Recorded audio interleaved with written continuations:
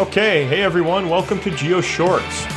Today we are going to answer a listener question, but before we do that, we have a quick favor to ask of you. Here's the favor. If at the end of this podcast, whether you've listened to all our episodes or maybe this is the first one you've listened to, if at the end of this episode you have learned something cool or even just enjoyed yourself a little bit, please share this with someone you think might enjoy Planet Geo. We work really hard to convey our passion for the geosciences, and we love talking about how important the geosciences are, and we really just want to share this with as many people as possible. So if you've gotten something out of this Planet Geo podcast, think of that one person in your life who might also enjoy it and share that with them. We'd really appreciate it. All right, let's get to the question. Today we've got a listener question, and this comes from Brenda.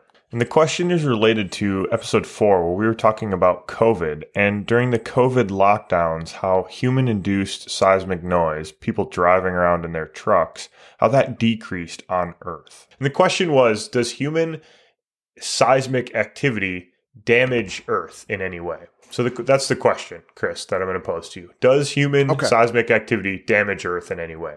Yes or no? Well, the no is the short answer. Good. It's no.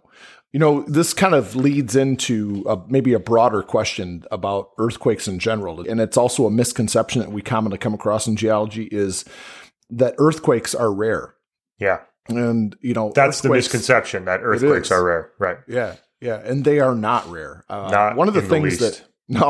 No, I have in my room a 9 by 13 foot map that is laminated. It's a world map. And one of the I refer to it all the time in class. Sure. One of the things that I do with my geology classes is my students plot. I have little 1 square centimeter sticky notes that I buy, and I have them in different colors.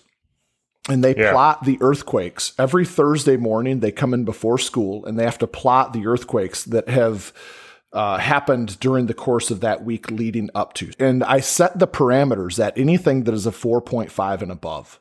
Okay. On the Richter scale. So yeah. So these are sizable enough earthquakes where you would feel them. You know, these are not the tiny earthquakes and so on. And so what we see, 2 things really, is one, wow, there's a lot. They are usually plotting between 70 and 90 earthquakes a week. Yeah, so these earthquakes 4.5 are things that you'll feel it if you're standing kind of right on top of it. I mean, you're not going to feel it from very far away, though, if they occur. Yep, so, right on.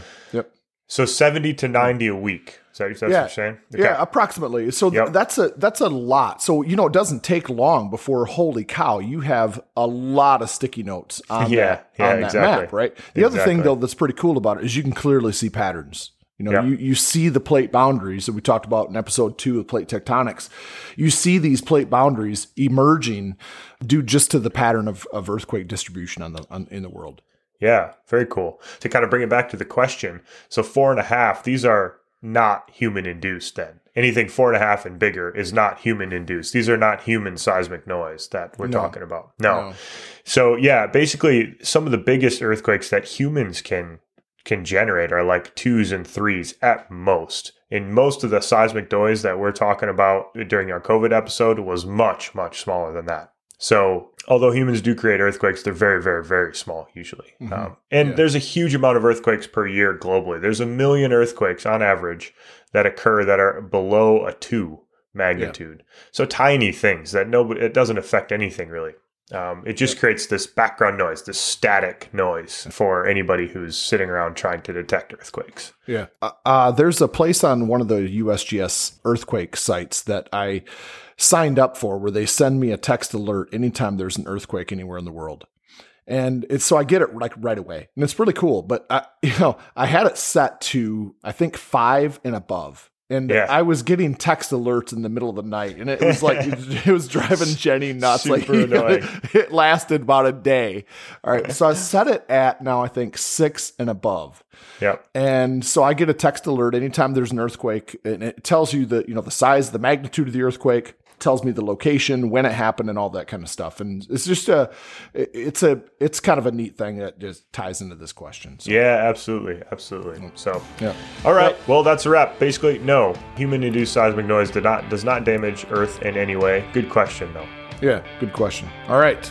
And with that, we'll wrap it up here, and stay tuned for our next episode next week. Take care. See you next week.